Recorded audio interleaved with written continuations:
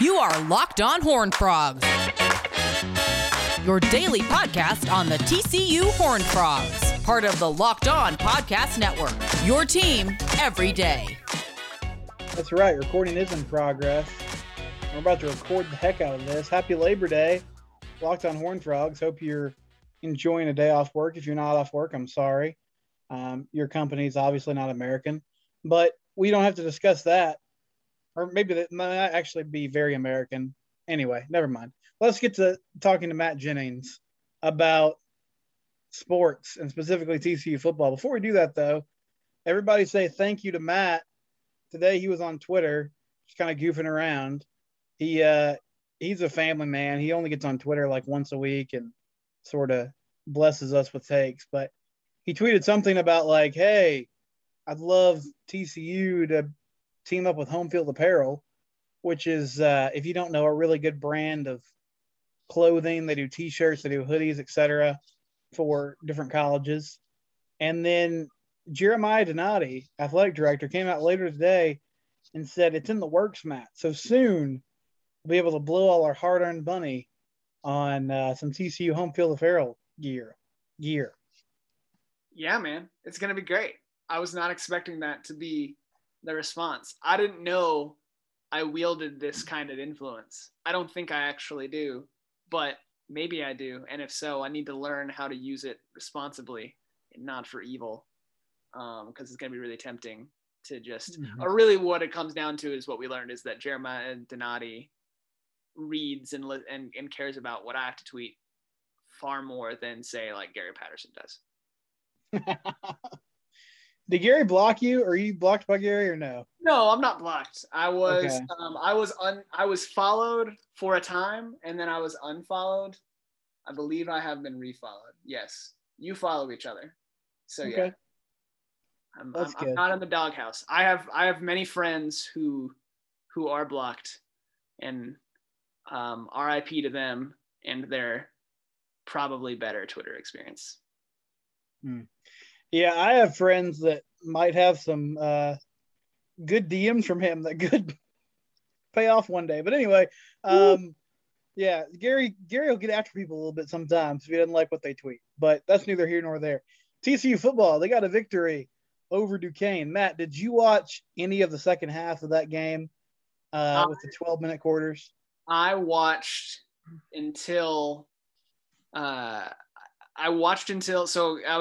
we were talking about this on Twitter. I had it on the primary screen. I had it on my TV, and then I had Georgia Clemson on my laptop. And then once Matthew Downing came in, I switched it and I put Georgia Clemson on the TV, and I put TCU Duquesne on the laptop. And that was probably the right choice. Although Georgia Clemson wasn't much more interesting. It was really interesting if you like love defensive slugfest with no offensive touchdowns scored.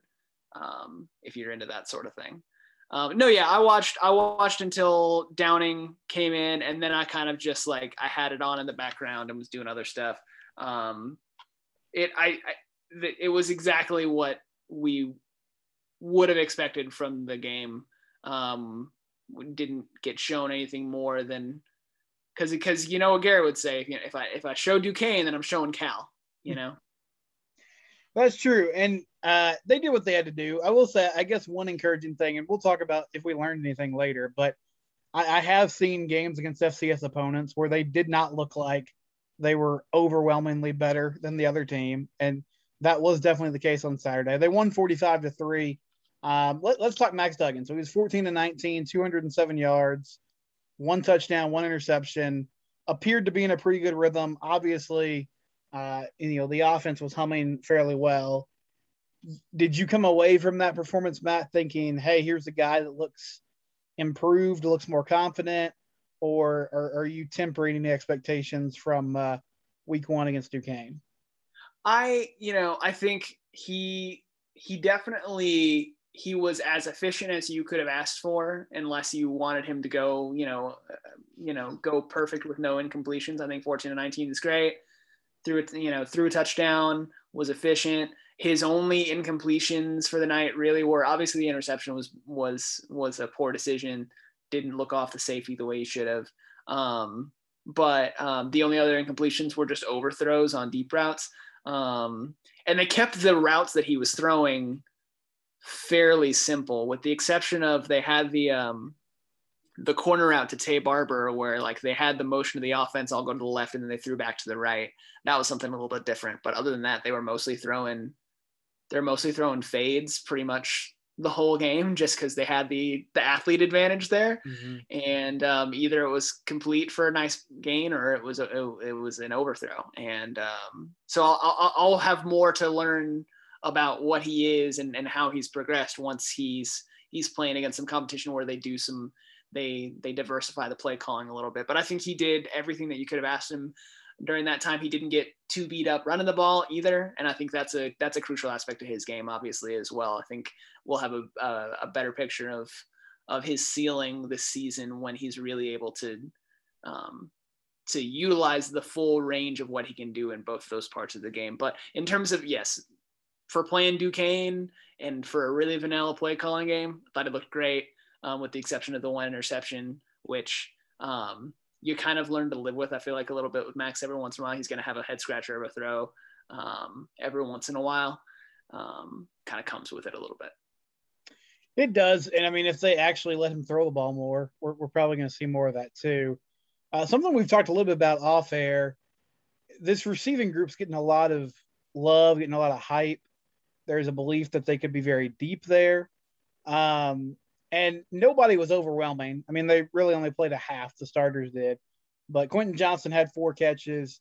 You know, Darius Davis got involved, Tay Barber, JD Spielman, and even Marcel Brooks had a couple of receptions. So I know they're banking on a lot of potential there. There's some exciting guys like Quincy Brown, Savion Williams, who we haven't really seen on the field. Do you buy into this, Matt? Do you believe this could be a position group that is a huge strength where they legitimately have 5 or 6 guys who can make plays on the outside? I think it's yes, with a caveat. I think the caveat being at slot, can they stay healthy? Because I really like the group of guys that they have that they can deploy in the slot receiver position, with JD Spielman, with Tay Barber, with Darius Davis. The problem was just that like all those guys were banged up at different points last year. But if they're healthy and they can stay on the field, I think any one of those guys can be real big difference makers. So that's the first caveat. The other caveat is like, can they find somebody on the opposite side from Quentin Johnston to kind of take some pressure off of him, because he's going to get doubled a lot this year, because he's superhuman and absurd and great. And so they need somebody who, when the other team double teams him, who's going to step up. They targeted Savion Williams, to your point, a couple times early yesterday. And he made a couple nice catches. I think he's the guy who stands out the most, is probably like the most ready to try and step into that. And so I think they need somebody, whether it's him, whether it's Quincy Brown, whether it's Marcel Brooks. They need somebody to step up in that other spot. I think, and if they can find somebody who can do that, and I think Savion's the most likely, then yeah, suddenly I become a lot more bullish on the receiver group. We also didn't see much from the tight ends yesterday, and I think that's an interesting wrinkle as well, because they do have some talent there with some of the new guys that they brought in this offseason with Spivey and with DJ. I think they could make some plays there for sure. Yeah, I think Spivey had 1 catch, but he wasn't really a huge factor in the game. Turning to defense for a second, they looked fine. They let Duquesne get over the top a few times, but overall they're flying around making plays. In the first half especially, they were very dominant. But I do wonder, Matt, so I won't go into a lot of detail because some of this information is behind a paywall, but our friends at 247 Sports have been discussing Noah Daniels and his absence. Gary sort of is, non-committal about it. It might be an injury issue, might be an off the field thing. But regardless, he didn't play. And of course, Keon Stewart is also working himself back. I really thought going into the year, this could be the best position group on the team. But suddenly they look a little thin there. Now, CJ Caesars, he had some experience. He struggled at times last year, but he has played. I'm concerned with inexperience at safety. If you're also not as good as you maybe thought at corner, that secondary suddenly looks a lot different if Noah Daniels is not a factor in the defense. So where do you kind of see him fitting in if he can find his way back in the lineup soon?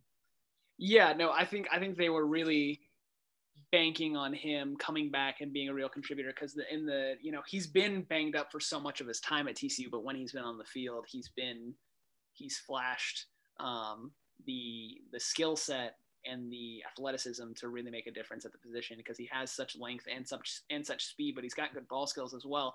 And so, yeah, in terms of the why, that's not really clear. I mean, in terms of like stuff that's just out there that you can see just on the internet, like you've seen, if you follow him on Twitter, you've seen obviously that he's been unhappy at different points this offseason, talking about,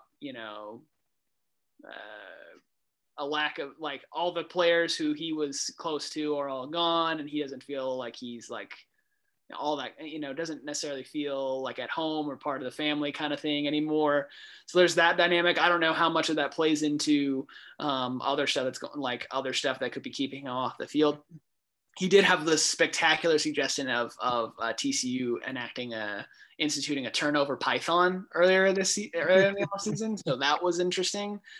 He said he has pet snakes and that he would bring them and they could just like have them on the sideline for when they get turnovers, which I actually think I'm generally against the turnover props, but I think that would be a fun one. But no, yeah, without him and without Keon is a loss. The good news for them, to your point, I think CJ Caesar last year got his trial by fire, which happens with the number 2 cornerback with Gary's defense every single year. We saw it with Kevin White. We saw it with Anthony Tejada. Like, you have the lockdown guy who gets one-on-one all the time. And so then the number 2 guy gets picked on a lot and he takes his lumps and about halfway through the season, he figures it out and suddenly becomes, his game elevates in a big way. And I think we saw that late in the year for Caesar. Again, that was against some subpar competition as we got down the stretch. But I don't think you're starting 2 corners are a worry. I think Caesar can hold up fine. And obviously we've talked at length about Trey Hodges-Tomlinson and just like what a special player he is. So I think they're good there in terms of the starting 2. But yeah, and if Stewart's not coming back anytime soon, and if Daniels is out for any length of time, your depth there is concerning. Obviously you've got some young guys there, whether that's Keontae Jenkins, Amani Watkins, some of these younger guys who could come in and are certainly great athletes, but like it's going to take them a minute to get their footing, and so that's concerning. So just like with slot receiver we were talking about earlier, like really hoping you stay healthy because you got talent there, but once those top guys, if they miss any time, suddenly you get really thin. I also want to go back just really quickly and address an error that made. It's DeAndre Rogers, not DJ. I don't know why I called him DJ. I know that his name's DeAndre. I don't know what that was. It's 10 o'clock. It's 10:20 Eastern time on a Sunday night. So forgive me, dedicated Locked On listeners, for lowering the level of quality of Steven's podcast. Well, you didn't lower the level. That sounds like a mistake I would make as well. But anyway, we'll keep you around. Yeah, if there's 2 things I know about TCU football, it's one, whoever plays linebacker is going to have 1 million tackles. And if you have a young corner, they're probably going to be bad or they're going to struggle. But by the time they're a junior or senior, they're going to be a great player. And CJ Caesar could, follow that path as well as anyone else. Final thing about the Duquesne game, just sort of a more open-ended question. Do you feel like you learned anything about this team on Saturday, Matt, moving forward, or was this just, basically an exhibition against a team that struggled to hang with TCU? I think I learned, we touched on this a little bit, but I learned that I should be a little bit more cautiously optimistic about the receiver group because we've been reading all this stuff all offseason and Gary's been hyping them up. But I was just like super skeptical. But as I said, like it was a super small sample size, but if they can stay healthy, again, with that group of Johnston and Barber and Davis and Spielman, and then if they can find just one guy to kind of, hold water on the other side and the outside, I think that can be a really a group that can do some good things for sure. And then the other aspect of it is on defense, just a couple things. I think Jamoy Hodge in the limited time that he got was impressive at linebacker. I think him and D Winters, if you can find a way to get them both on the field, that's a really fun and athletic duo. TJ Carter and Josh Foster and Bud Clark, they had some questions to answer at safety, and so far they look okay against a not great team, but looking pretty good there so far. So aside from the game that was played, I wanted to ask you about realignment. Has been fast and furious as of late. It looks like this week, maybe as early as today, we could see an official invitation to BYU, UCF, Cincinnati, and Houston for the Big 12. Now, I mean, that's a good football conference, a really good basketball conference. I've been pretty meh on creating a souped-up version of the American as far as Big 12 expansion goes, but what are your initial thoughts on those 4 teams potentially joining the league, Matt? No, I mean, you're right. It's the best group of 5 teams that you can grab that make some level of sense for the league. But this is an answer that we could have had in 2016 too. You know what I mean? Yeah.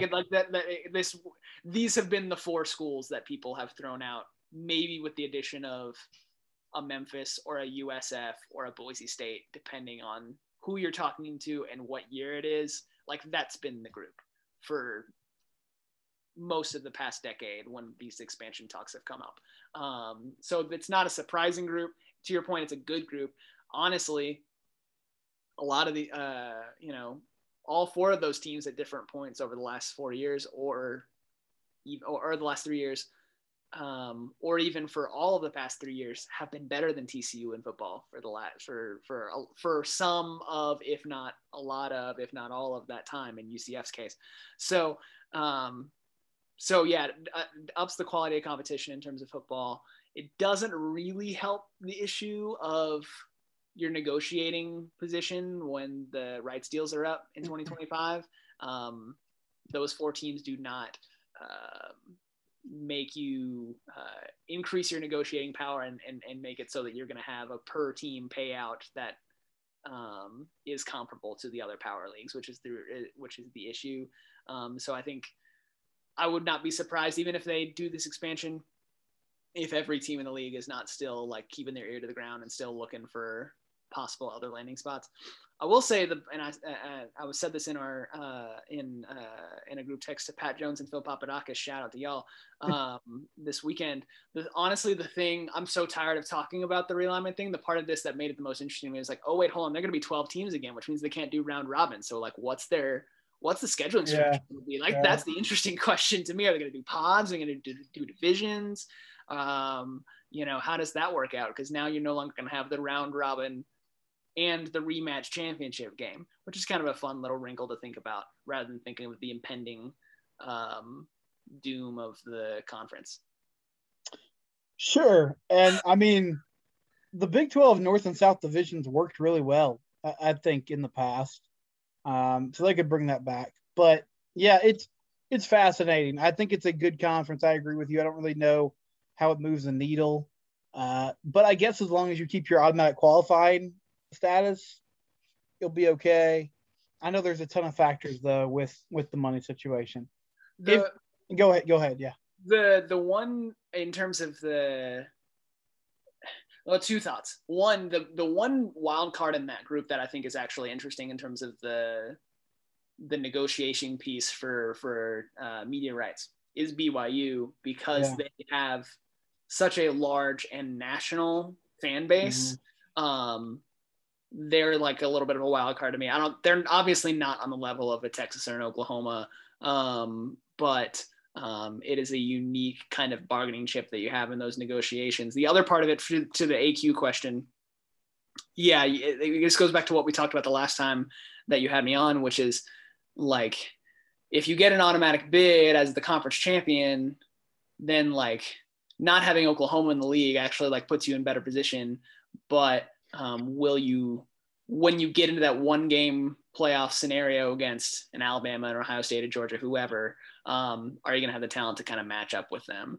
And as we said last time, like I think, you get a team that is loaded with seniors and like you hit the right point in the development cycle and you get a good, you get some good breaks your way. Maybe that's something you can pull off. Maybe it would have to be something like the 2009, 2010 teams where, you just have that really like veteran team that's played together for a long time, that's well developed, that has some individual stars, and you could do that. But it's going to be more the difference, of course, being that this version of the Big 12 would be more competitive, far more competitive than that version of the Mountain West was, for sure. Yeah, that's true. Two more things. One, TCU soccer got another win today, so congrats to them. They beat Pitt, who is a top 20 team. Eric Bell killing it. They win 1-0, so they're 5-0. And next week, TCU football plays Cal. Honestly, Matt, I didn't watch any of the Cal Nevada game. I woke up this morning. I was just like, oh, let me check that score. Nevada won that football game. They did. 22-17. Cal jumped out to a 14-0 lead, and then Nevada just took over. So Cal's coming in 0-1, and I saw the line come out today. TCU's 9-point favorites, which I wouldn't have guessed that before the season. I thought this would be a pretty evenly matched game, and it still very well could be. But what are your thoughts, I guess, after seeing Cal go down last week, as far as just kind of initial thoughts about that matchup coming up on Saturday? Yeah, I think I would. It's one of those things where it's like, it's always like, do you wish that your opponent in week 2, do you wish for them to get embarrassed in their season opener against their in non-conference? Because then I feel like they're almost more. It's almost more incentive for them to get their act together heading into the TCU game a little bit. So that's one aspect of it that I a little worry about. The other thing that I think is concerning about Cal as an opponent is defensively, they're really good, and particularly against the run, which is so much of like what TCU wants to establish. I think Nevada had a 2.8 yard per carry average as a team on Saturday, which is, I know TCU's got a ton of talent at running back, and if Zach Evans plays the whole game, then I think he's obviously super talented and he's going to break some. But that's the thing that's concerning to me, is that if TCU can't get the running game going against Cal, then are they able to respond in another way? So that'll be where those receivers stepping up and Max Duggan stepping up as a passer is going to matter a lot. I agree. I think the 9-point line seems high, but that's based on a 1-game sample size of both teams. With TCU, their 1 game being against Duquesne, so we'll see.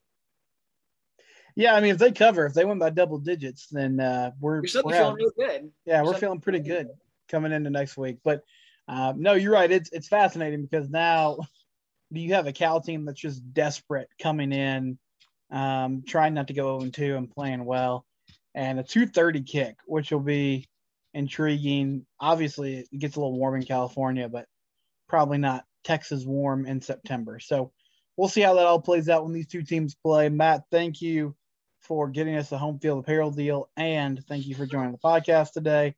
We'll talk to you on Tuesday. This has been Locked On Horned Frogs, part of the Locked On Podcast Network, your team every day.